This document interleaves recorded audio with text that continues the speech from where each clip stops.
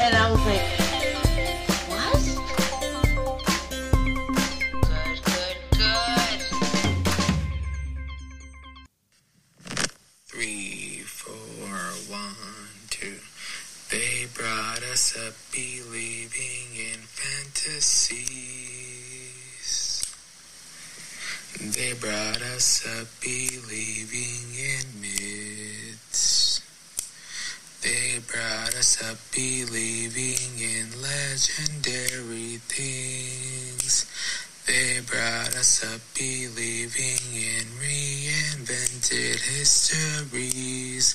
And then we grew up, yes, and then we grew up. And then I grew up into me.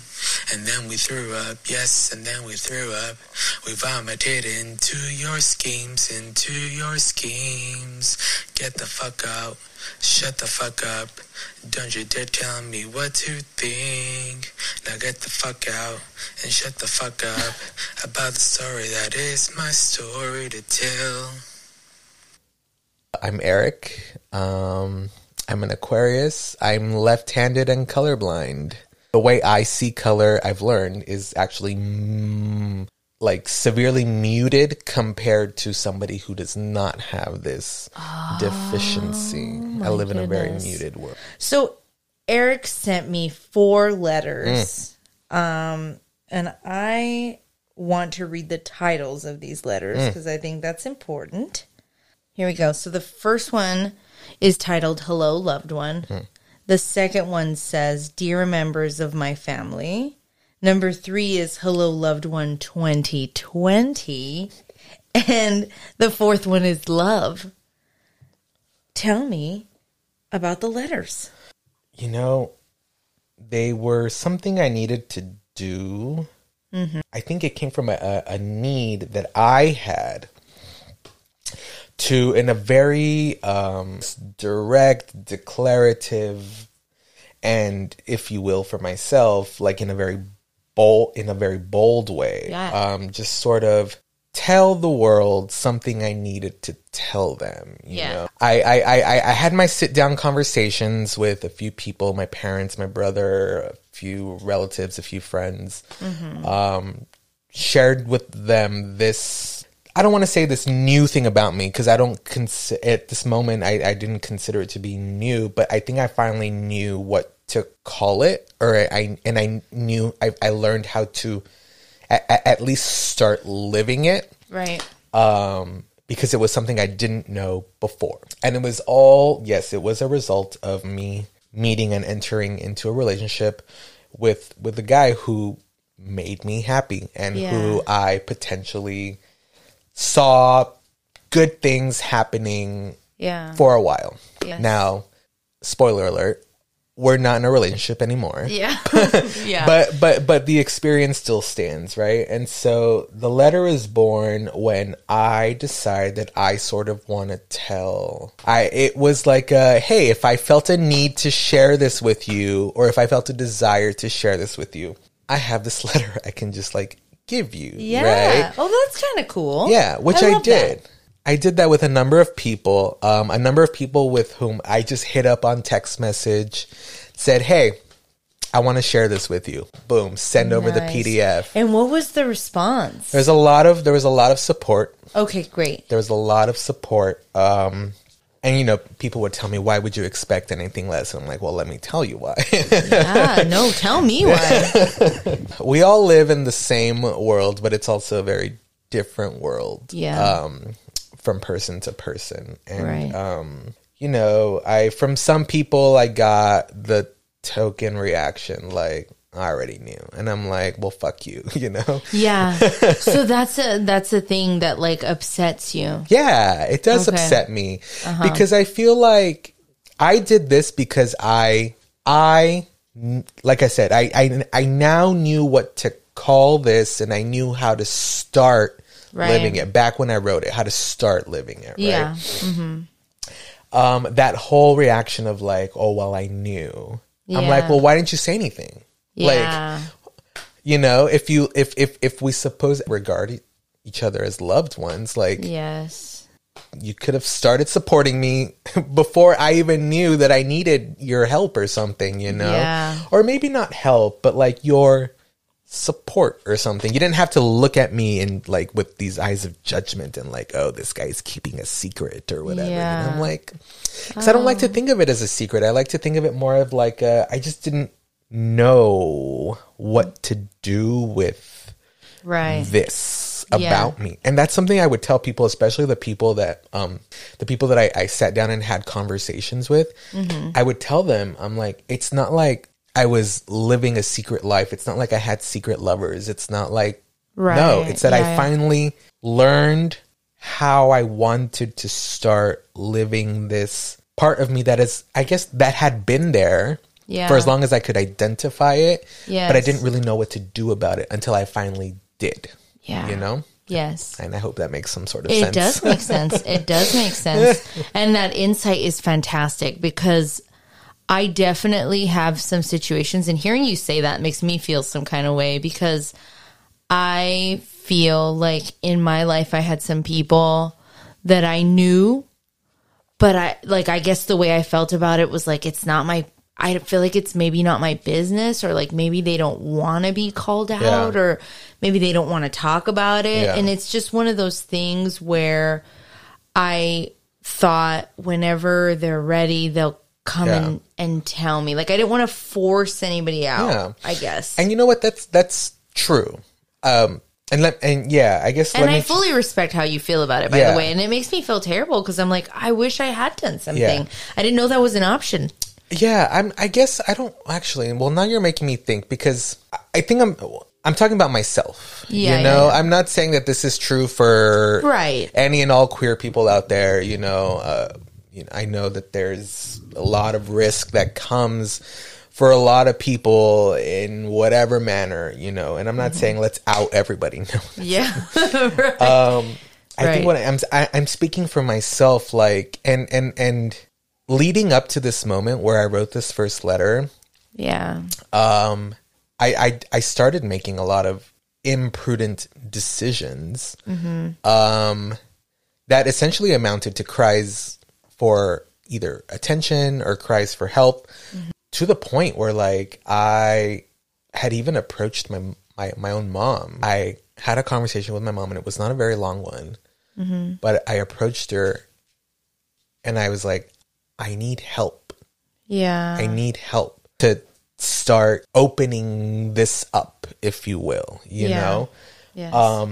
And by imprudent decisions that I mentioned, I will say that, like, yes, it involved, like, you know, drugs and alcohol, you know, because like I said, I was also trying to figure out how to start doing things, but I was also in a lot of pain and I didn't know what else to do. And I think that's what I'm referring to. Like when people say, well, I knew, and I'm like, well, if you knew, why didn't you start talking about it? If I had a conversation yesterday with someone and we were talking about how important it is for this conversation to come up between parents and their children, like early on, to just have the conversation about it being an option to kind of normalize the feelings so that if they do come to play or come to exist, that it's like, I know what to call it. I know what this is.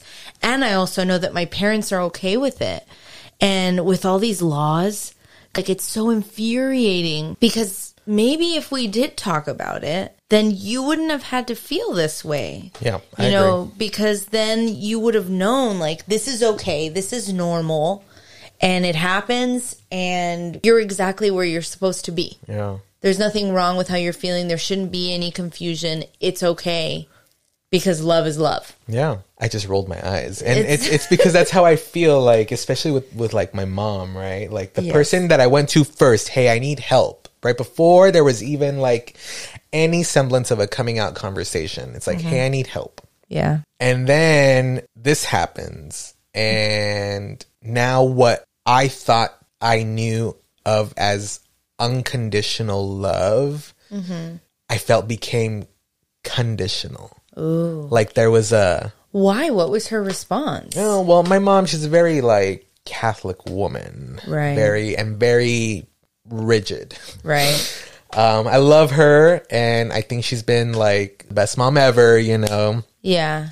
Except with regard to this. I feel that like materialized it. Yeah. Perhaps she knew also. I don't think she actually, no, I'm wrong.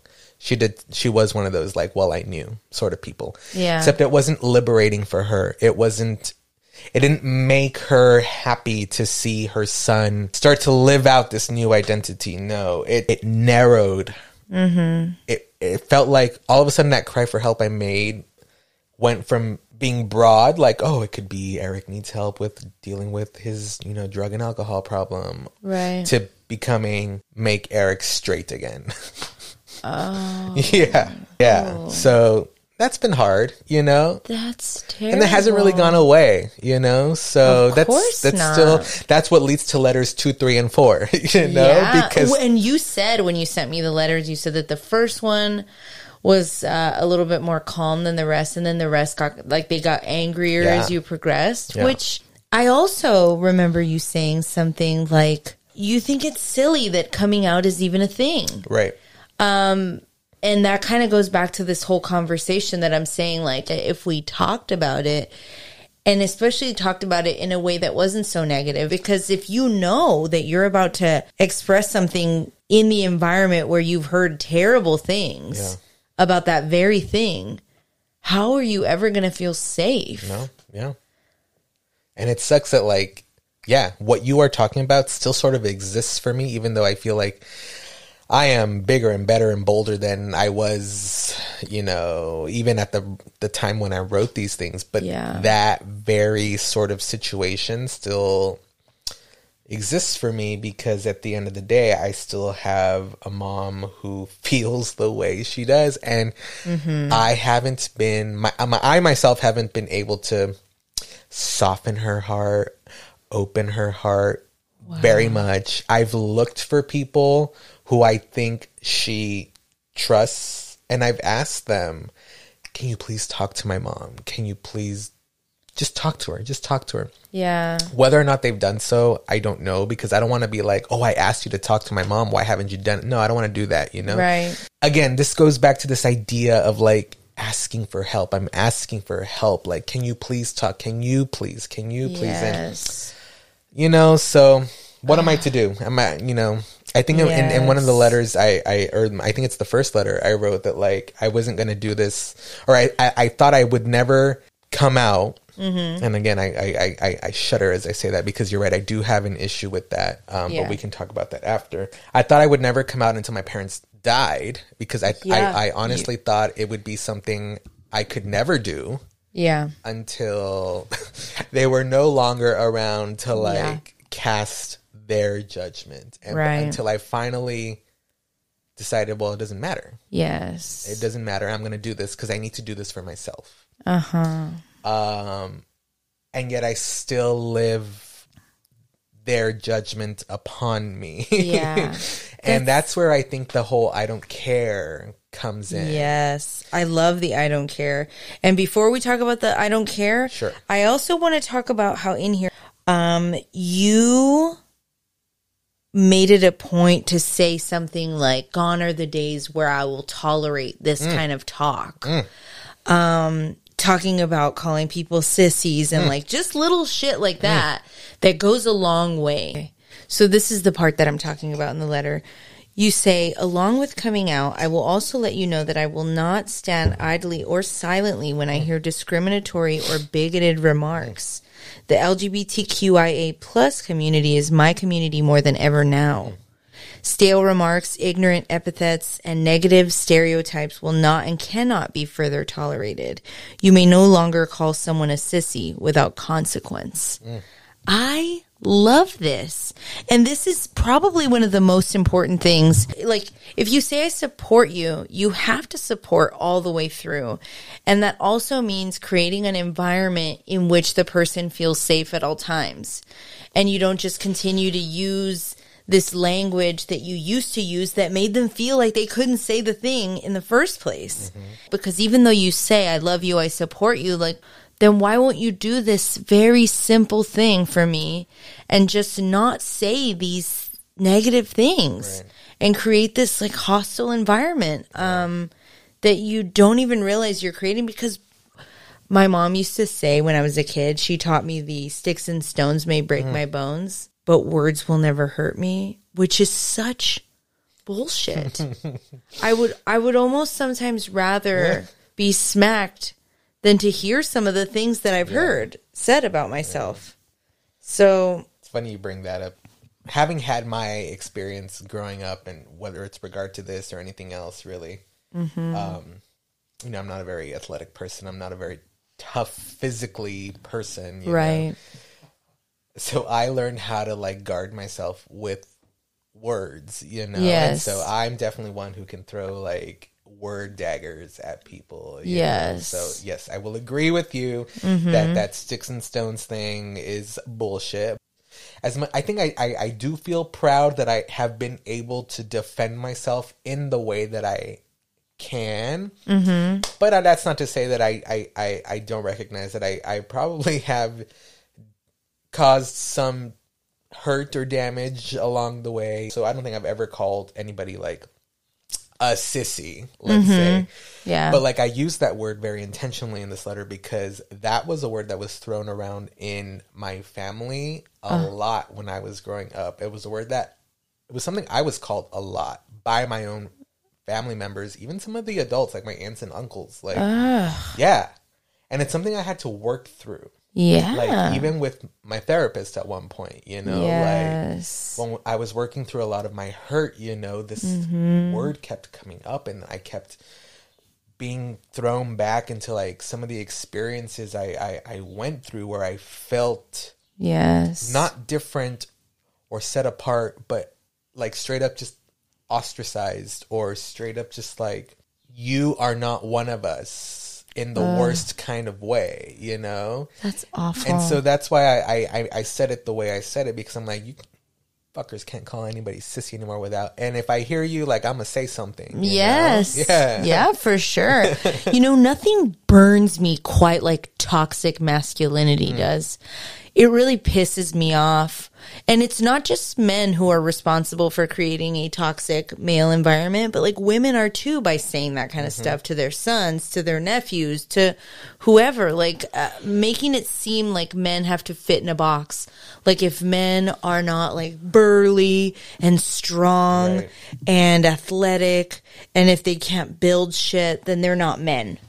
And that's awful. And that's the thing, is like, because Erik would choose to sit inside and read a book instead of go out and play soccer with his cousins or something, you know, then I was deemed a sissy or something like that. That's you know? ridiculous. I think there's a difference between like walking on eggshells and straight up just like saying things that are like hurtful and disrespectful and all this stuff. Like there are things that should be universally agreed upon. Right. That like, you cannot say this. It is wrong, you know? And I think those sorts of names should be counted among them, you know? Yes. So I don't think it's a matter of having to walk on eggshells. It's a matter of distinguishing, like, no, like if I'm, you know, with my friend or whatever, we call each other, you know, fag. And I'm like, yeah. But is that okay? Yeah. You know? Is that okay? You don't mean it in a nice way. Yeah.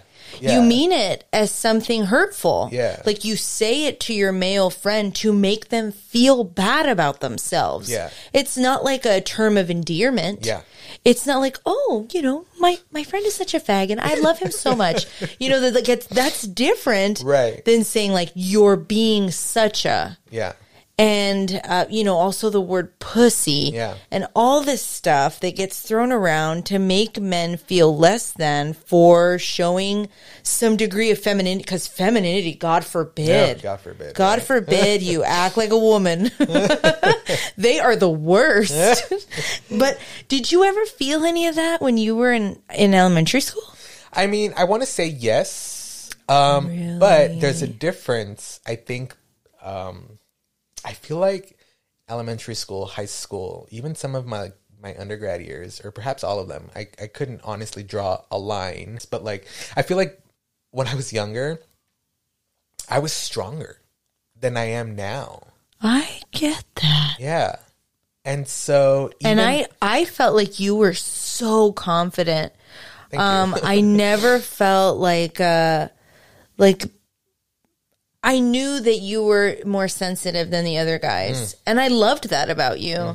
And I never felt like you were insecure about it. Like, let's say, I'm trying to think of somebody else in our class who may have been the same way, or like someone that I knew who maybe like kind of retreated and didn't. But I feel like you were so confident and so involved in things. And if the boys or the girls made you feel bad, you never showed it. I never saw it.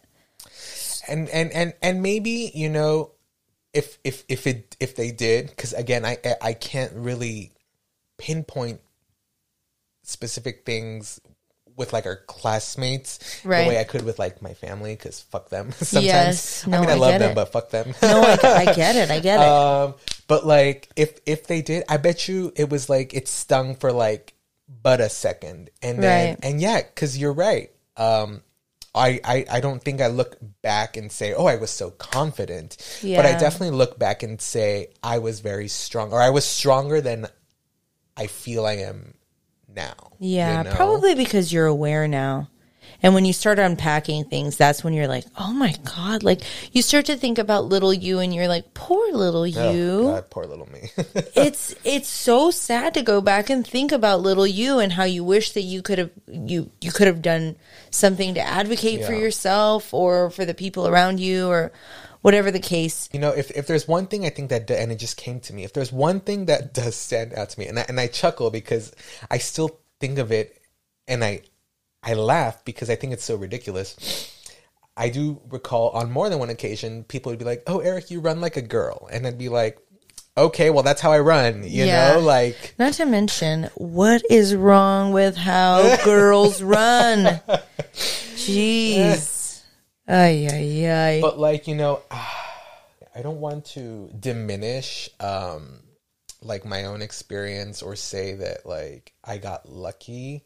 But like, I do know that there are people who in those years of their lives, they don't get out as lucky, you know? Yeah, you know? no, for sure. And for sure. We got to be there for them, you know? Yes. Yes. And, you know, right now, Erik and I reconnected because I'm planning a reunion, a 20-year reunion for the elementary school that we went to together, which caused like a reconnection. And then he saw that there was a podcast and he's like, yeah, here we go. But in this process, I have seen now that some of the boys, and I call them boys intentionally, are still very much boys and have this like, and reading their conversation in the group chat and seeing some of the words that got thrown around that I had to say no to, it made me wonder, like, after you said that you wanted to come and talk on the podcast,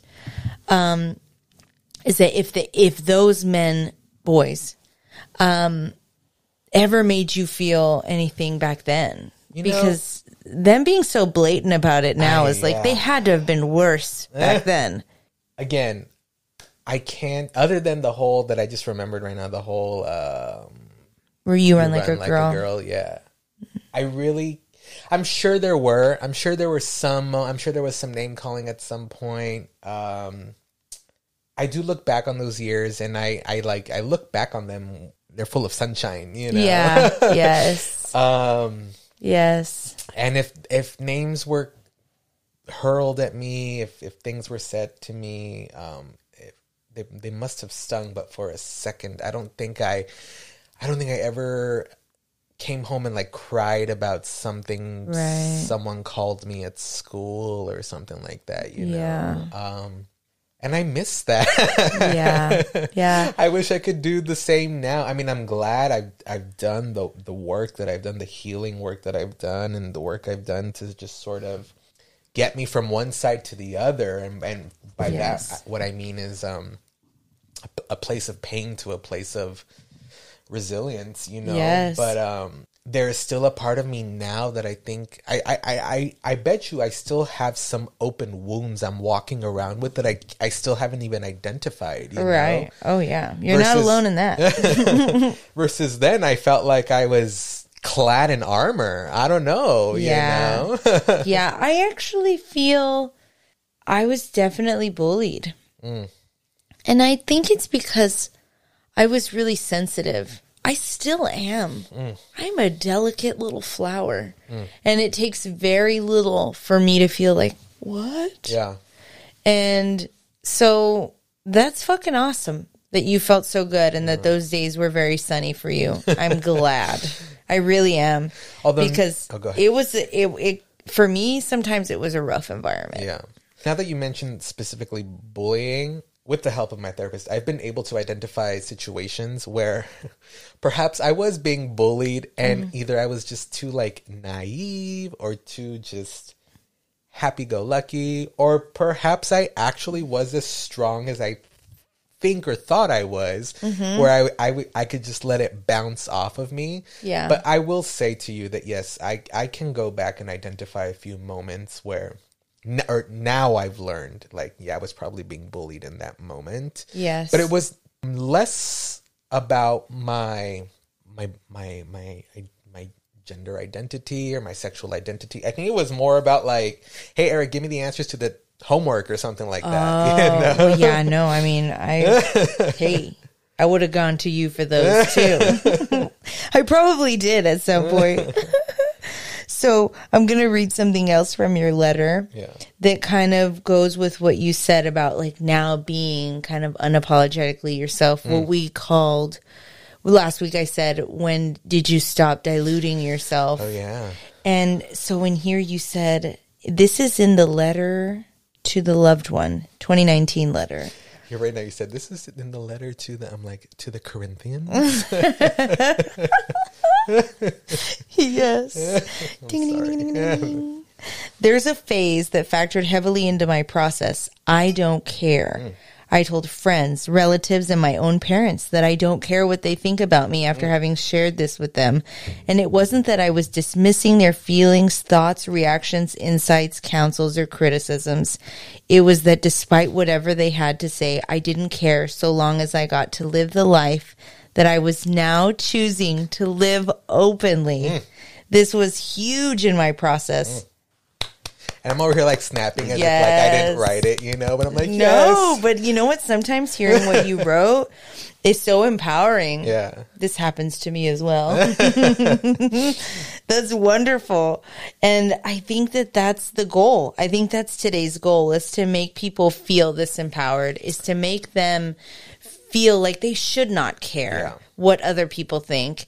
I think sometimes it's just a lack of information. It's a lack of exposure that makes people feel like they're the authority on something like this, that makes them feel like, I have a very strong opinion about this thing that I don't know anything about, that I've never personally researched, that I've never been around, like in an environment where several people feel this exact same way. I think if these people, like let's say your mom or some people that I know in my life who just refuse to change about this kind of stuff, if they got some exposure, some education, got to walk in someone else's shoes for a day, they might change their tune. I think you're right. I think with regard to my mom, because it's been like this many years since all of this process, if you will, started. I feel like I've all but given up on my mom. Like, in other words, like I used to try to be very active in talking to her about things like this, or like with regard to me specifically. Right. Now I'm like, well, if she runs into a movie where two boys kiss and I'm not there, well, she's gonna have to process that on her own or something. Like it's not that it's not that I don't care about my mom. It's that like I've moved on. Yes. And like, you know, I love you still. And if that scene, or if you walk into a something somewhere and you see, you know, some queer people living their lives, like, and that makes you uncomfortable. Well, sorry that makes you uncomfortable. But like, guess what? I'm one of them now. Right. And that's where the I don't care comes in. Cause like I had to learn how to, because that was big for me before. And I think that's part of what kept me from living out the fullness of my identity for as long as it did, was I started to regard what I felt other people thought about me as more important than what I thought about myself. Yeah, oh, I'm guilty of that. And so it wasn't until I came to this, and it wasn't like an overnight process either, but it wasn't until this realization that like, no, whatever I do from here on out has got to be for myself. Then I was able to move forward. You know? And that's where this I don't care came from. Like, right. I don't care what you think about me. Yes. I get it, or maybe I don't, but like, I get that you think these things perhaps still. But it's no longer going to keep me from seeing myself through. I love that. That's fantastic. Good for you. Thank you. I think that it's one of those things. I forgot who said this to me. Maybe I said it. Maybe I'm a pioneer.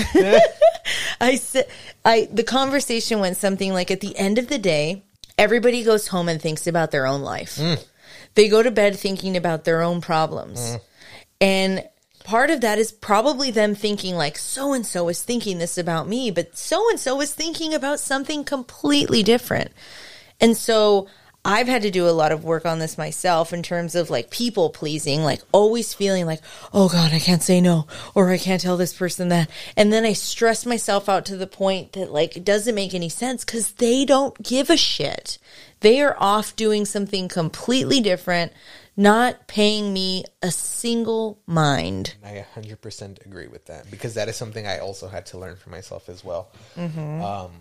Not to, I know you just said it, and not that I think the way I'm going to say it is any better than the way you just said it, but like the way I came to understand it was like, they're not going to bed thinking about me. Yeah, you know? It's true. They're going to bed thinking about their own shit, you know? Yes. And if they do happen to think about me, it might be but for like a second. Yes. You know? Yes. And then they'll move on to whatever is pressing in their own life. Whereas for a long time, I would go to bed being like, oh my God, this person thinks I'm like the worst. You know, I'm just like dreading existence. I get it. I get it. And that's a horrible. Yeah, it was terrible. Yes. And that's not to say that that's all gone away. You know, I'm sitting here today because I am in a better place. But like I said, I bet you I still have open wounds. So, oh, yeah. It's not to say that it's all gone away either. Yes. You know? No, I don't think it ever does go away. No. I think we learn how to cope a little better, but it all stays there. Yeah. And sometimes it resurfaces depending on where we are in our lives and what's like hitting. If we're stressed out, if we have a moment where we're like super weak and we're like, if it wasn't for you, Mom, like I wouldn't be in this situation. But then we take a step back. We look at the bigger picture. We learn to forgive. Yeah. We learn to unpack and say like, okay, it's still there, but I can now manage it a little better. Was it healing for you to write the letters? Yeah, the writing the letters was a huge part of my healing. The first 3 letters, those were letters I actually sent to people. Right. I never took the approach of just like, let's say, just posting them to like my Facebook wall or my Twitter feed or whatever. There were letters that I would send to people, you know? Yes. The other letter, there are other letters is what I'm trying to get at. Like the love one that never got sent. And they were an exercise that my therapist encouraged me to do. And it's not new, right? Like burn letters, right? Oh, I think that's what I started calling them. You know, burn letters that you would, or that people like write and then they burn, right? Yes. Well, I never burned. It's just so you can get it out. Right. It's so that like your truth can live somewhere outside of you. Exactly. And that is so, it's so powerful. It you is. know? Before I started seeing a therapist, like I would journal a lot. So that was also very good for me. Yes.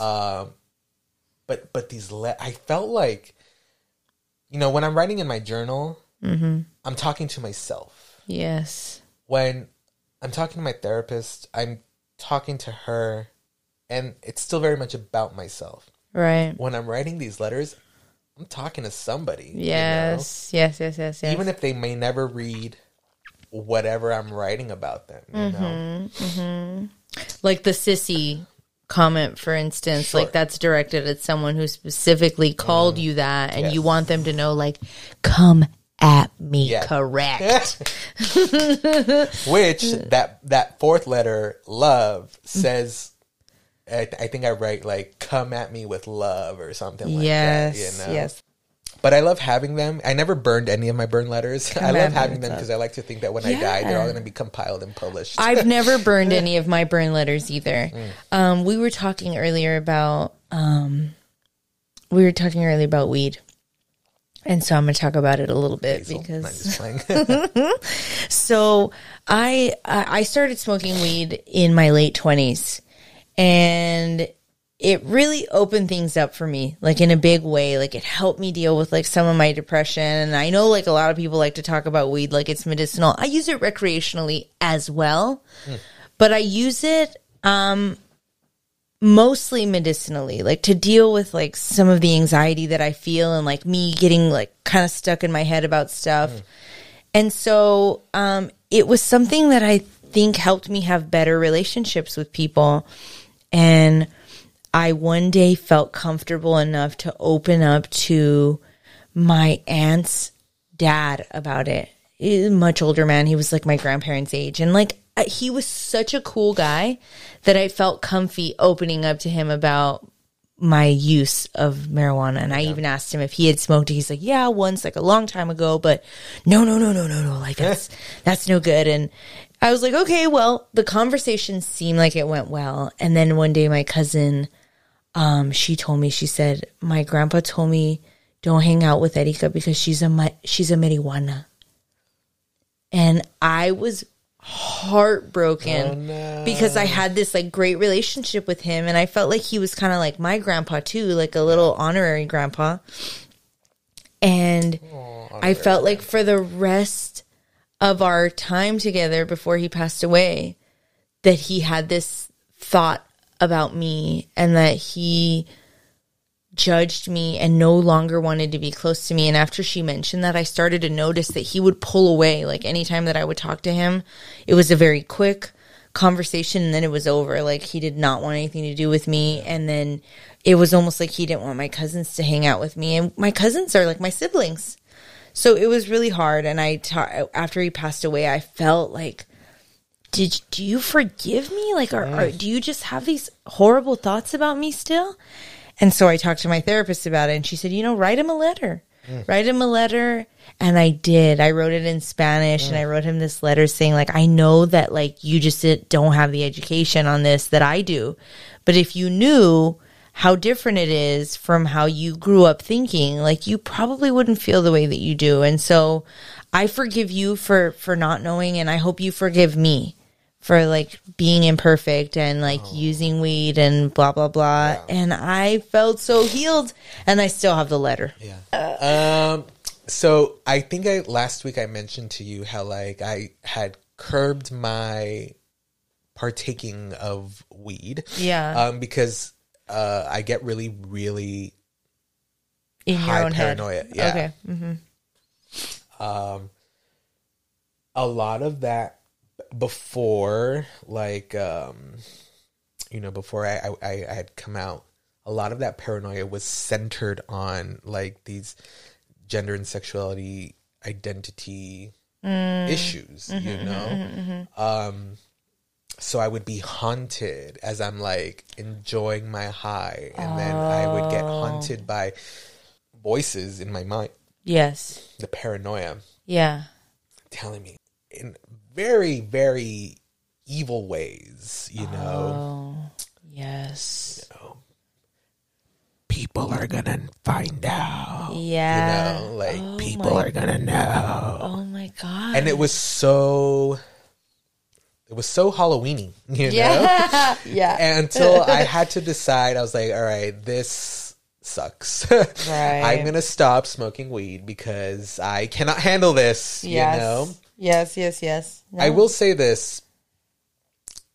Now that I've begun living the fullness of myself, I haven't gone. It's not like I've like, oh well, now that I'm not afraid for anybody to find out, like let's get high. No, I haven't done that, But that's not to say that I'm still not nervous. Like I haven't gone back. I haven't like. I think I've maybe smoked weed like this, like as many fingers as I have on one hand ever since I decided to not smoke weed anymore, you know? Yes. But I think there is a part of me that would like to again. Yeah. You know, without I mean, being scared. I mean, know? I prefer it to drinking any day. But I'm also not afraid to like fully submit to the paranoia because I think I've gotten pretty damn good at it. I also I don't do enough to ever get to that point. But if ever I do, I'm always like, okay, this is a mental exercise. Like, I have to pull all of my tools out to remind myself that everything is okay and that whatever's going on in my head is just like a product of all this negative shit that I've been told through the years that is not me at my core. Yeah. And I'm being forced right now through this experience to kind of face that and deal with it in a really productive way that does not shut me down but makes me stronger. And then I come out and go, fuck you. Yeah. Yeah. I just did that. Me. One of the questions I had on here was that you haven't talked about being a musician today. Yeah, I know. I haven't really brought it up. Can you please talk about being a musician? Yeah. Tell me everything about being a musician. Tell you everything. Oh my gosh. Well, I mean, I'm not a rock star by any chance, or by any means, I should say. You know, I'm not on Spotify or anything like that. You know, not yet. Thank you. Yeah, so that's what I do. I think I sort of came up on being a musician. You know, I grew up playing music. I don't think I ever really envisioned it being how I would make a living or define myself growing up or anything like that. You know, I sort of like came into it like I kept playing as I was preparing to do other things in life. I kept playing music, and yes, I guess people just thought I was good, and I started becoming parts of bands or getting hired for gigs or whatever. And, you know, power to me. You know? Yes. You mentioned that your dad's a creative. Yeah. Is he also a musician? Yeah, my dad played. I'm sure he could still play. He doesn't really play much anymore. Yeah, he grew up playing. He had his own band. You know, my brother and I, we have very vivid memories of like growing up, and like Friday night would be the night that my dad and his friends would all gather to practice in our garage at home. What did your dad play? My dad played keys. Oh, so same as you. Yeah, same as me. Okay. But he can also like hang with a guitar. Okay. You know. Do you play anything other than the piano? I do. I can play. I studied guitar as well. Okay. And like I can hang out with the bass and with a drum kit as well. Oh, you know? Yeah. hang out. Yeah, that's how I like to say it. You know? I love that.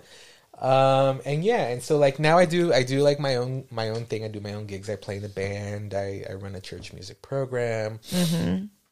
I work. I just finished working on a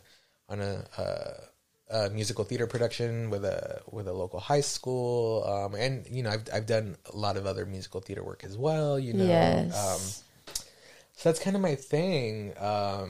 It's a little weird right now. You know, again, coming out of COVID. You know, right. It's made me question my life choices once again. You know, do I want to continue being a musician still? Like, do I want to keep hustling, or do I want to like try something else? You know? Yeah. As of now, it looks like I'm still going to try being a musician. During COVID, I worked on some tracks that my brother wrote. Mm-hmm. And they've yet to be released. So I think I want to be a musician at least long enough to see those tracks be released, you know? And every now and then I'll wake up with like this bout of inspiration. And it happened just the other day.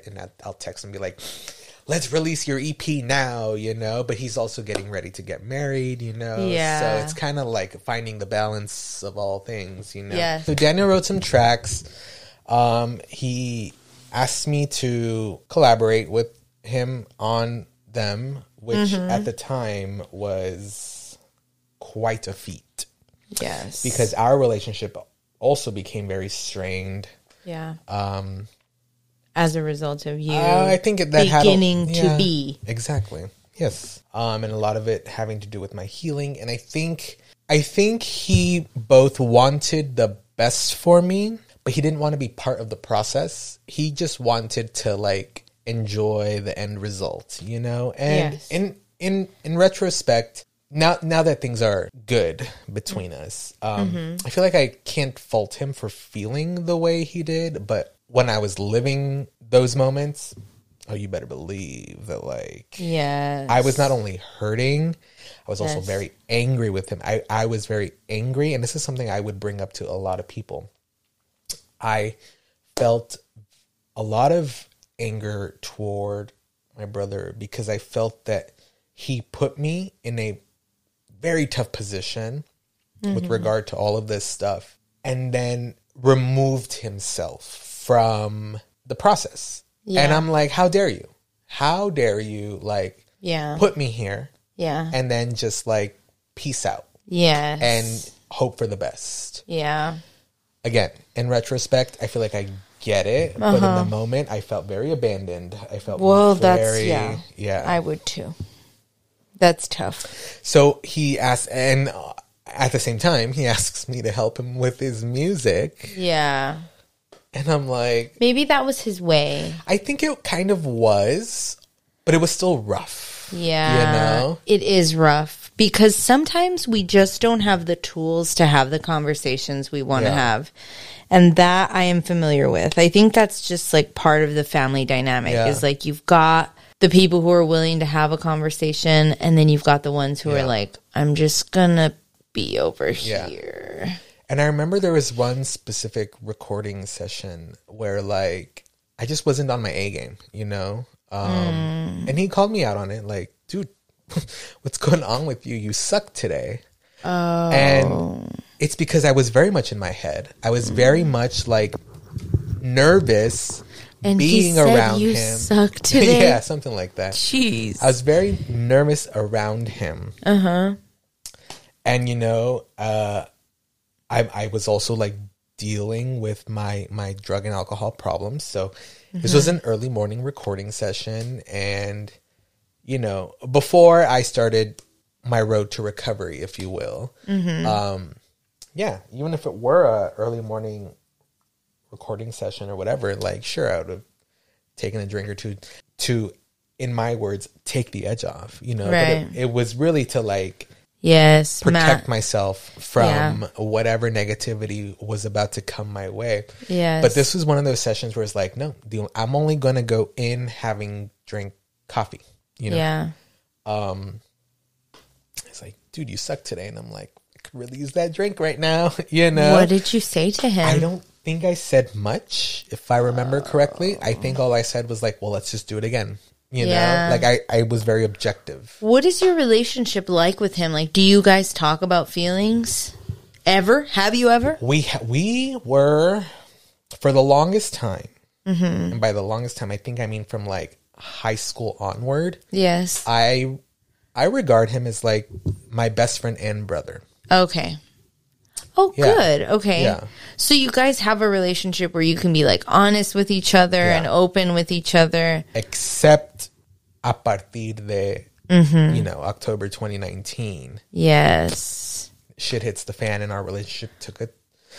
Did he say why? Yeah. Well, I don't know if he actually... Well, yeah. Ugh. Do you speculate why? No, I know why. Okay. He was very angry with me. He was very angry at me for having a drug and alcohol problem. Oh. But I don't think he understood that it went hand in hand with the pain I was feeling with regard to my identity. Right. Okay. So he just thought I was being like irresponsible and reckless. Oh. Yeah. And when I would try to approach him, he was very unwilling to listen. Like, not my chair, not my problem. Wow. You know, all I see is, You being destructive. yeah. I'm like, well, you put me here. Yeah. So our relationship Yes. took a toll for like a year, maybe more. Wow. Yeah. And it was hard on That it was hard on my parents. Yeah. I mean, it was hard on me. Let's be honest here. Yeah, it was probably hard on him too. Yeah. And that's something that I didn't even think about until like my therapist would say that to me. You know? Yes. He's probably going through it too. Yeah. Yeah. And That's I'm like, that's a loss. And like if you guys were close, 100% he was going through it too. So I'm glad that I had somebody to introduce that perspective to me. Mm-hmm. But without that perspective, I would have never cut him some slack. Yes. No, it wasn't that I was trying to victimize myself. It's that I felt, like I said, abandoned. Yes. Like I didn't realize that perhaps he was also mourning a loss, like you just said, you know? I felt like he was antagonizing me. Yes. And that's all I felt. I'm going to read you something that is in Deepak Chopra's A to Z Soul of Healing Affirmations, because these words that I'm about to read to you are what changed my perspective on these types of situations. He talks about how when there is conflict of any sort, the intention that you put into the universe is, I'm going to examine this from my perspective, from the perspective of the other person, and from the perspective of the neutral observer. And that is how you get clarity, like on a situation. And it never, ever occurred to me before hearing that it is so important to think about how the other person is feeling too. And when you do, it helps you kind of forgive. Yeah. And might even make it easier for you to start talking about it. Yeah. Yeah. So I think that's right. Because, yeah, at the beginning, I felt a lot of anger and a lot of unwillingness to forgive. Right. Because it wasn't so much that I felt that I was right. It's that I felt that you had been wronged. I had been wronged. And so I started to gain perspective from a neutral observer. And I think one of the other things that my neutral observer, aka my therapist, introduced to me was this idea that, like, dude, for all you know, he's going through something else that's not even what you two are going through. And he's bringing that to the table. Mind blown again. Why? Because I could relate to that. Yes. Like, in addition to what I'm going through in relation to him, I'm also going through other things as well. Yes. You know? And I'm bringing that to my side of the table. So who am I to say he's not bringing his own other things to his side of the table too? And I think that specific perspective helped me become more patient. Whereas I perhaps wanted, like, healing and reconciliation to happen from one day to the next, specifically with my brother, because I couldn't stand to be another moment that far apart from him. Like, it hurt. It hurt. Yeah, no, I know. Yeah. I know. I can only imagine.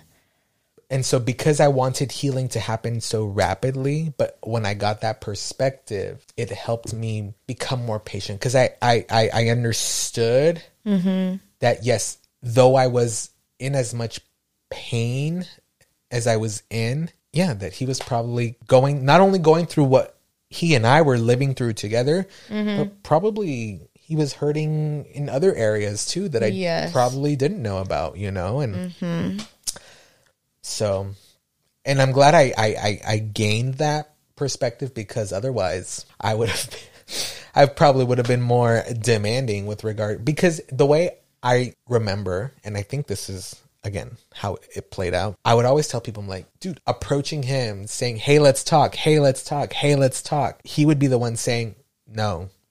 Is he going to therapy? No. Are you kidding me? Well, so he doesn't have the tools that you have. Yeah. Okay. That's the other thing. Because he still regards it, and this might be part of that whole, I definitely think he regards therapy as like something for crazy people, you know, if you catch my drift. Yeah. I do. I do.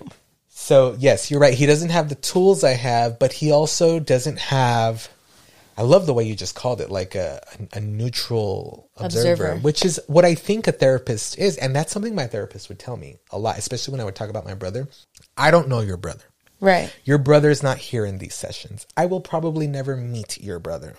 We cannot guess what's going on in his mind. We can suppose, and we can posit, and we can assess and make decisions accordingly, but we don't know. Right. And unless you, Erik, are willing to ask him, hey, what's going on? You'll never know. Yeah. And I'm like, well, I'm not at a point where I'm going to ask him because of the friction that exists between us right now. Okay, well then, Erik, you have to, you don't know what's going on. So let's take a step back. Yeah. And that's where I think that patience came into play, Yes. Well, one time my therapist said to me, because my mom and I were having friction, and she said something that Ralph sometimes quotes because I've said it so much. She said, would you go to Lowe's to get cosmetics? And I said, no. And she's like, so then why do you go to your mom for this emotional support that she doesn't have in stock? Don't go to Lowe's for cosmetics. And so that's kind of how it is with some people. Like, you go to them with a certain expectation, and it's just not something that they offer. Yeah. And maybe that was part of it. Like, you kind of going to your brother expecting that he'd be at the same level of awareness that you're at. And he was not. And you were like, why don't you understand this? Because I understand it. Yeah. And I think sometimes we see the world obviously only through our eyes, but like through our perspective. And I definitely assume that everyone should just know. Like, you should know this. If I know this, you should know this. Right. But it's just not so. Yeah. I think there's a lot of truth to that. And yeah, I think going back to like my experience specifically with regard to my brother, it was like that thing I keep saying. It's the way I tell my story, right? He put me in this situation. Yes. Of abusing alcohol and drugs. Of like having to confront it. Yeah. Okay. Mm-hmm. And so he must know something. And yet, when I would approach him, hey, this is how I'm doing with my progress. Hey, this is whatever. Yeah. And he didn't want to hear it. And I'm like, well, dude, you put me here. Yes. Do you think that maybe he feels like sad that you guys were so close and you didn't tell him or sooner? Yeah, I do. And that's something I've never asked him. That's because I think I'm not, for as strong and confident as I like to portray myself right now, there are still some areas where I know there is still some work to be done, some vulnerability to be had. And I think that specific question that you just brought up is an area I'm not yet willing to dive into, because I still have to patch up some of the other things before I can gush out, because I think that's going to be a big one. Yeah. I think that's going to be a big one. It is definitely going to be a big one. I could see it as an outsider looking in, because when my cousin came out to me a few years ago, I was like, okay, yeah, that's amazing. Like, awesome. How do you feel? Are you happy? Like, I support you. I love you, blah, blah, blah. And then I recently talked to her, and she goes, yeah, like as a kid, I was feeling this and I was feeling that. And I was like, why didn't you tell me that? Why didn't you say that to me? And I'm not angry at her by any means, but like, I did have this feeling of like, why did you feel like you couldn't share that with me? Yeah.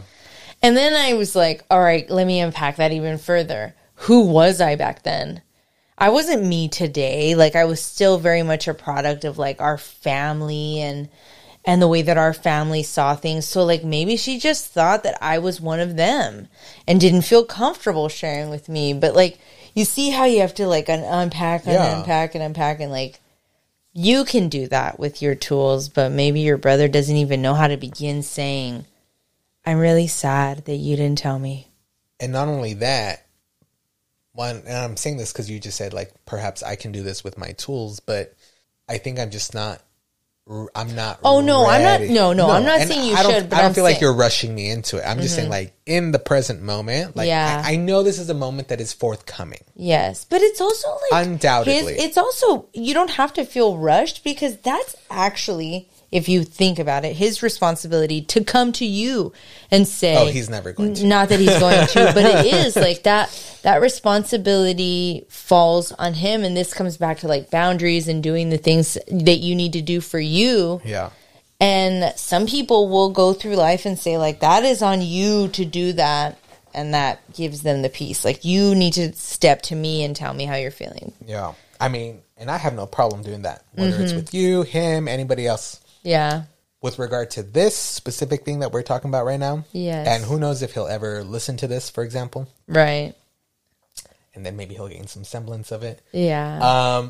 But like, if we leave it up to chance or fate or the universe or whatever, it's gonna fall on me. Yes. Unless he has like some moment of like, oh, I could also be. You know what? Maybe his fiance can help with some of this. Well, I think she does. Okay. But let me just backtrack a little bit and say, like, she does help. She she functions a lot as a spokesperson for the two of them. I just want you to know that your brother loves you. I just want you to know that your brother is there for you. We're both there for you. Yeah. Okay, love it. I love the words of encouragement and support and affirmation. It'd be nice to hear them from my brother from time to time. I hear that. I hear that. I have a few brothers in my family too. And I have no brothers. Like my dad, I mean, like I have brothers because my dad has kids through a new marriage, but I grew up an only child. Sure. Does your brother's music or the music that you guys made together, is it like the soundtrack of this process for you? That's a good question. I do feel like my brother's songs do provide a soundtrack for this moment because they were like a literal soundtrack for this moment, if you will. Like, yes. It was the music project I was most actively working on during this time. He writes his lyrics, his process. He'll write the lyrics and be like, this is what I want the song to sound like. He'll come to me and like our other friend and other people, but I roll my eyes because they weren't supposed to be part of the process, but apparently they were. And so I will write music to accompany his lyrics. Okay. If that makes sense. Yes. Yeah, okay. It does. His songs, like one of them, it's a very powerful song. It tells a story. My paternal grandmother's immigration to the U.S., right? So. Is it in English or? No, it's in Spanish. Oh, I love that. Yeah, the song's in Spanish. Maybe one day I'll share it with you. Please. When we release it. Okay. Excellent. Because it's not my song to share. And that's the other thing. As much as I'm happy to be a part of the project, it's not my project. You know, it's not my song to share, sort of thing. But I'll talk about it. Okay. I know my brother likes me to talk about it, you know. Yes. Very powerful. It's very it has the feel of like a protest song, if you will, you know, but there's definitely a narrative that's being told as well. Yes. Know? But the chorus of the song is very like anthemic and very just sort of like making a statement sort of thing, you know.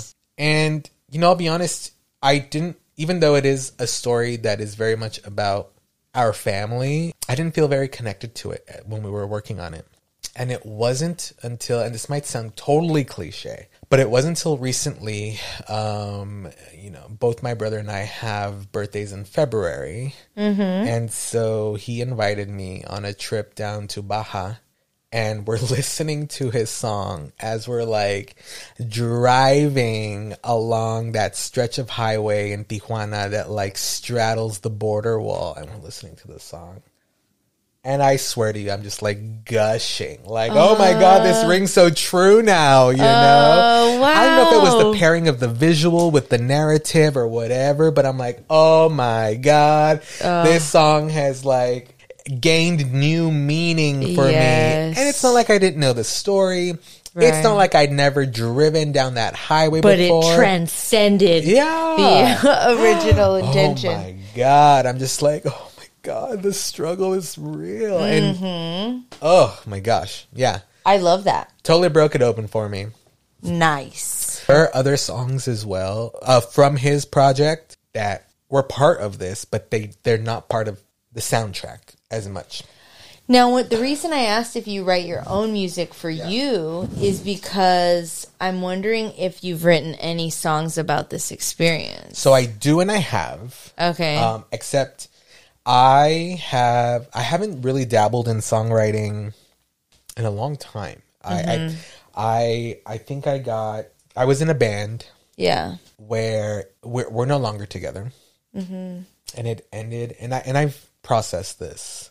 And what I mean by that is like I've talked through it with my therapist. Yes. Yes.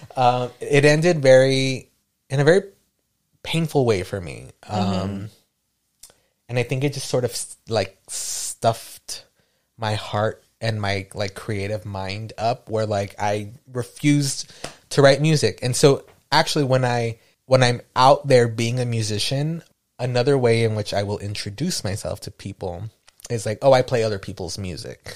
However, I have written what I would consider to be perhaps like, it's either like the start to a new song, or it could be like the chorus perhaps to a new song. Yeah. And I've shown it to a few people and they're like, dude, you got to finish this song. And I'm like, yeah, I know I do. Yeah. I have one more question for you. Yeah, go for it. So the question is, what is the message? And this was my initial question, but I also have, I guess it's two questions now, is what is the message to people who are still closeted? Yeah. And then what is the message for people who are around people who they know are closeted? Yeah. You know, it would be very easy for me to say like, oh, live your true self and the whole thing, you know, and I will. Okay. And I will say it. Okay. But I know it's more complicated than that. Yes. And so I'm new to this, you know, even though, yes, I undertook my own coming out process in 2019, and here we are sitting in 2022. You know, we were interrupted by, you know, the pandemic and the whole thing. So I don't feel that like I have 3 years of progress to show for this. Right. And I don't mean that like in like I'm not trying to put myself down, and I'm not trying to make an excuse for myself either. No. I think what I am trying to say is like I don't have anything but my own experience to share still thus far, you know? And so what could I say? Well, what could you maybe say to younger you? And yeah, you just saw me roll my eyes at that. And I roll my eyes because like I feel like I've been asked to do that exercise any number of times at this point, you know. I think what I would say is, and maybe this is actually what I would say to younger me as well, just start by being you. I feel like even though, yes, I sat down with my people and had the conversations I needed to have and wrote the letters I needed to write, and even though I have an issue with the term coming out, even though I've used it so many times during this conversation, I think both what I would say to others and what I would say to my younger self is like, you know what? Don't overthink it. Just start being it. You know, yes. I think if I would have started to be it from the moment I felt that I knew I was different, or that I had an attraction to both men and women, or that I didn't fit a stereotypical heteronormative mold, if I didn't worry so much about what are others going to think of me if I live or react to something in a way that feels more natural to me, I would have been much happier at a much earlier time in my life, you know?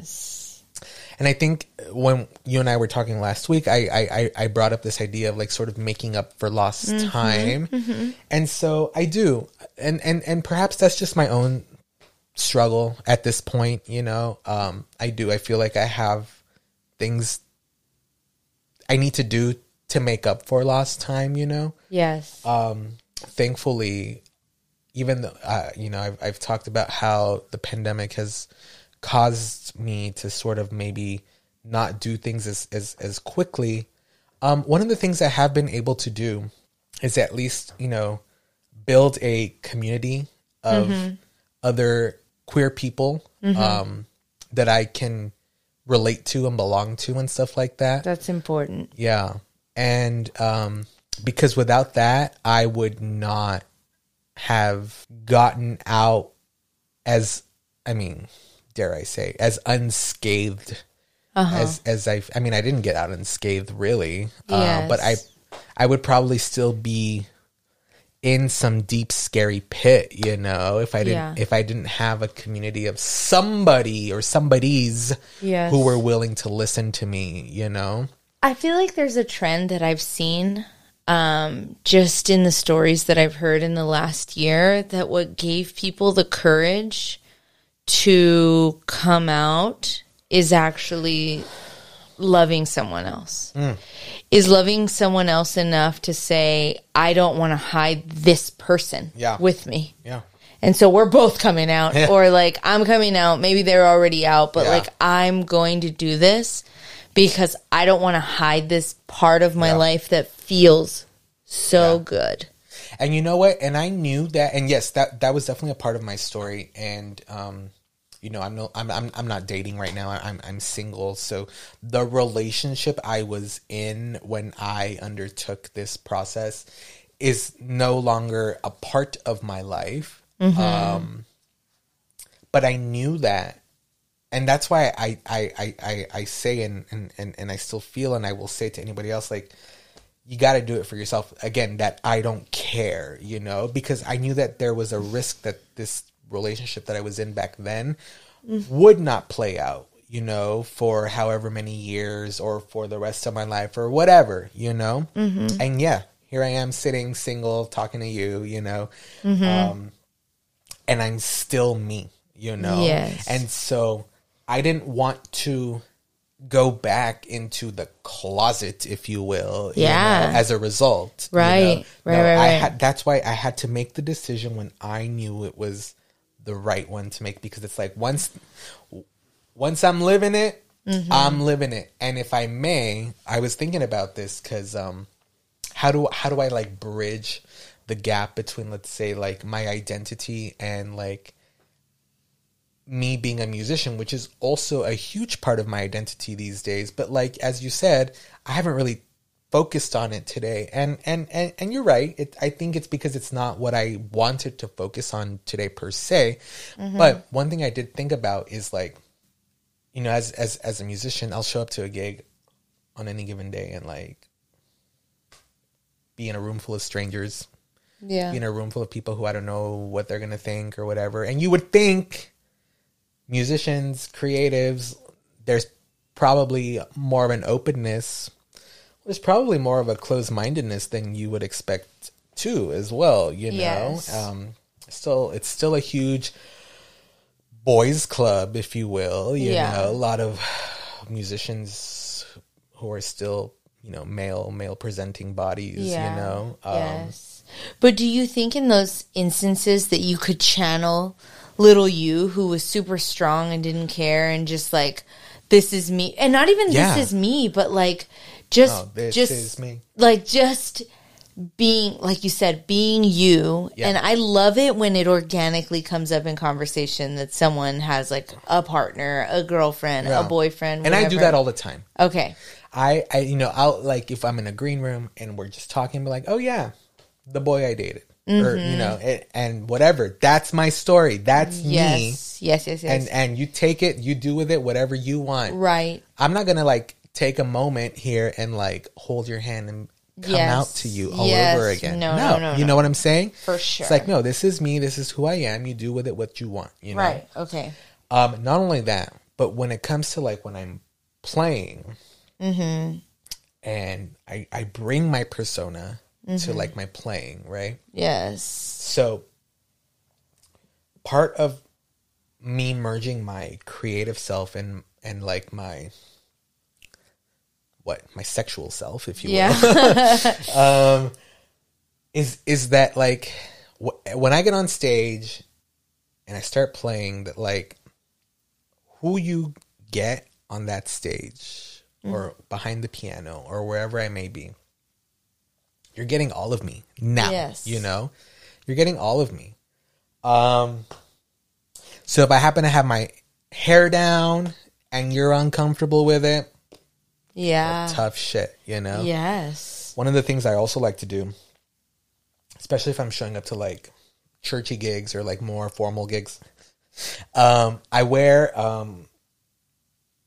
like a very colorful flower lapel pin. Yes. And, you know, am I trying to make a statement when I wear it? Yes, I am. Good. Am I trying to draw attention? Yeah, I am. Good. Am I trying to invite a conversation? Yeah, I am. Yes. And it's also my way of showing, like, I'm going to tell you a little bit about who I am before we've even like exchanged a word, you know? Yes. Because like, yeah, a part of me is bringing all of me to like every note I play, every like note I sing. You're getting all of me at this point, you know? Like, there's no going back. Yes. But that's so great. That's so great because that is you no longer diluting yourself. Yes. And then the last question. Right. Wait, no, there was a question that I came up as you were talking, and now I forgot. Was there ever the potential of a relationship before the one that you had that made you want to start being you? And I'm assuming like a relationship with a boy, right? Yes, or a yes, dude. yes. Or not. Or a relationship with a female that made you realize like that was wrong. Or was it ever wrong? Was anything ever wrong? Like, I don't think any of the relationships I've ever had with girls are wrong. And that's what I'm saying. Like, that's why I choose to use the word queer. yes. Before. And if you look at my letters, like I use the word bisexual a Yes. lot. And I don't like that word so much anymore. I feel like it's very limiting. Yes, I prefer queer now, you know? So I don't think any of my relationships with girls were ever wrong. There were definitely things that I learned from them. Okay. But I don't think they were ever wrong. Was there ever a potential for a relationship with a boy before? Off the top of my head, I can't really think of one. Because if, let's say in high school, you had relationships with both men and women. Yeah. Which I didn't. No, but if you had, like, let's just say the opportunity had presented itself and somebody came to you and said, like, I think you're super hot. Yeah. I want to be in a relationship with you. Yeah. Do you think that would have made you start living this part of your journey a little sooner? So, I remember in being in high school, and there was a boy Yes. who didn't go to my school. He, since I was part of like the emo crowd in East LA, sort of a thing, you know. So I would go to a lot of like backyard yes. shows. And Oh, stuff I know. like that. I know Yeah. about those. There was a boy that he ran with a lot of he knew a lot of my friends, so we would see each other at a lot of like the same sort of backyard gigs or whatever. Eventually, like some of the same house parties or kickbacks or whatever, you know. And he would come on to me, and I swear to you, I didn't know what was happening in that moment. You know, Yeah. like it didn't faze me. It didn't even excite me. Yes. I was just kind of like, what's going on? But I Yeah. definitely didn't push him away. Or Yeah. I didn't be like, get away from me, or like, call him a name or anything like that, you know? But that experience has stuck with me. And so going back to your question, like sometimes I do wonder, like, what if I had like taken him up on some of his advances, if you will, you know? Mm-hmm. I don't think we ever like even kissed or anything, you know? Yes. But I definitely remember him like pressing himself up onto like my chest or like, you know, like coming onto me, you know, very quite literally. Yes. And yeah, I remember just being like, what is happening right now? Mm-hmm. You know? Mm-hmm. Who knows? Yeah. You know? That's as much as I can think. Like, yeah, I can look back on other times in my life where it's like, oh yeah, sure. Like, and especially as I started growing into myself, like, oh yeah, like I had a crush on this boy or that boy or this boy or that boy, along with this girl and that girl and this girl and that girl. Mm-hmm. But like, no, there was never really anybody who made me feel that I wanted to be in a relationship with them, specifically like a dude or like a dude presenting person, you know? Gotcha. Yeah. Until my ex, you know? Mm-hmm. Yeah. So. Yeah. That's where we are. I don't know. Got it. I hope hope that's enough. I don't know. That's enough. Yeah. I'm just trying to crack you open. Yeah, I'm not gonna like, I'm not one of those people I feel like where it's like, oh, like I didn't come out till like I was 30 years old, so now I have to go have a relationship with like 100 boys now. Right, you know, right. I don't feel like that at all. When I say I feel like I have to make up for lost time, I feel more like I mean that with regard to like being a member of the queer community. Yeah. Oh, I love that. No, I think that's so important to have a community, and this is for everybody, like just a community of people who support who you are without question, unconditionally, like love all of the things about you and don't.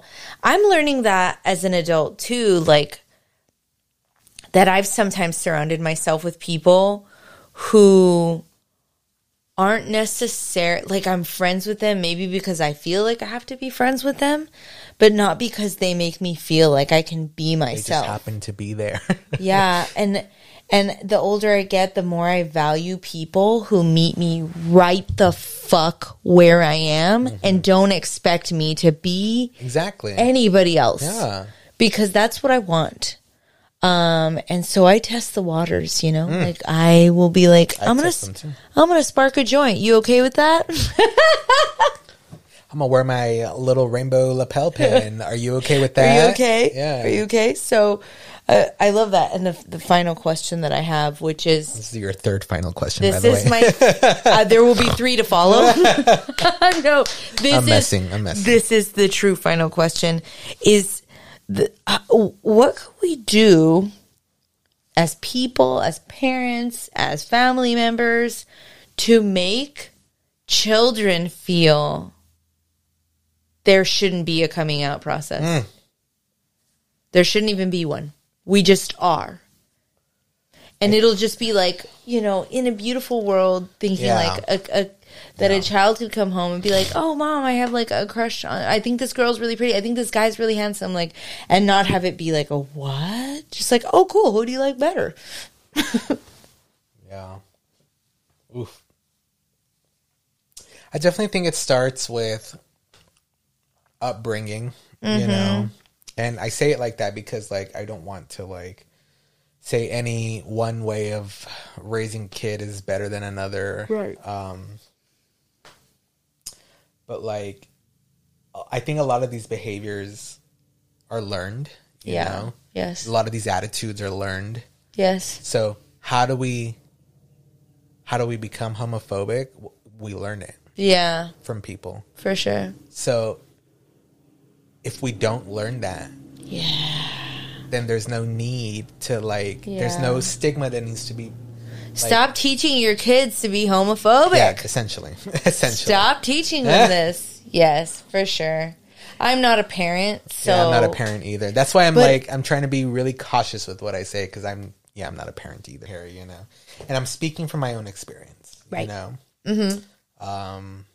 And I know you said it was a final question, but like, for example. No, keep talking, please. I remember very distinctly, and I might get a little emotional here. Please do. Please do. I remember very distinctly when I was in my high school years, and I already had my own car. So I was driving friends around. I don't even remember who I was driving around on any given night, but I remember it was like a Saturday afternoon. For whatever reason, my mom got into my car. Whatever. I'm not going to question it at this point.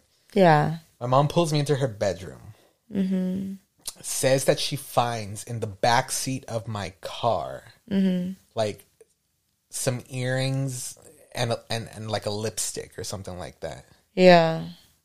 And in my mind, before she even says anything else, I'm like, oh, they're probably whoever was in my car last night, you know, if they dropped them, fell out of their purse. Because, again, could have been anybody, right? Yes. No. What does my mom do? She asks me if they're mine. Yeah. And, like, was mad about it? Yeah. Oh. Because it's one thing to be like, are these yours? Or... No, like... Are these yours? Yes. Yeah. Oh, no. And this is like before I even... I mean, I was very asexual through high school, you know? So I'm not even like... I'm not touching any bodies at this point, you know? Yes. I'm trying to figure out what's going on inside of me. No, and I met with this... And so it reminds me of that story you just told, like... And mommy doesn't approve. Like, there it was for me, you know? Yes. So why was my process so delayed? Why was my coming into myself so delayed? Because of an experience like that. The baby boomers. Yeah, I was about to say the boomers. Yeah, and you know, God bless them for birthing us, but... Yeah. But that's all they could do. Yeah, I know, right? Beyond that, they were like, let me just get a job and make money and tell my kids how to live their lives. I actually have a whole stand-up comedy routine. You do stand-up? No, but I have a routine. And it's all about the boomers and how I cannot stand the things that they say and do. Oh, boomers. You're killing me. I think the problem with homophobia is that people instantly go to like the visuals of sex. Right? And that's exactly what it is. That's so uncomfortable. Right? They don't think about love. They don't think about companionship, relationship. They're just like, two dudes fucking, two chicks fucking. I mean, we all have it, right? We're all having sex. We're all having sex. So, like... all kinds of sex. Yeah, you know, you get yours, I'll get mine. You know? Don't worry about how I'm doing it. Just, I don't know. We're obsessed with sex. We are. We're obsessed with sex. I think a lot of it has to do with like the culture of where we are, whether it's the United States or Southern California, East LA-ish area, you know. I think there's a lot of this sort of like social conservatism that feeds into like sex is icky or you know, sex behind closed doors only and sex with, you know, between man and woman only or something like that, you know. And I'm just kind of like, get over it, you Seriously, don't worry about what I'm doing with my stuff. Yeah, don't worry about what I'm doing with my stuff. That's funny. Okay, Erik, thank you so much for joining me on this podcast. Of course, Erica, thanks for having me. Can I have you say that just a little closer to the mic? Of course, Erica, thanks for having me. Okay, we'll speak spoon. We'll speak spoons. Wow, it was such a pleasure talking to Erik about his coming out experience, but it was also really heartbreaking to hear about all of his struggles. So it only felt fitting for me to include some resources in the podcast notes for this one specifically. So if you want to refer to the podcast notes, there will be some LGBTQIA resources for any youth or families who are struggling with situations similar to what Erik went through or what Erik's family went through. I think that the only way to prevent this kind of situation is through education. So the resources will be in the podcast notes. And of course, you can always reach me. I'm an actual human at thewhowwhatblog@gmail.com. Thanks so much for listening.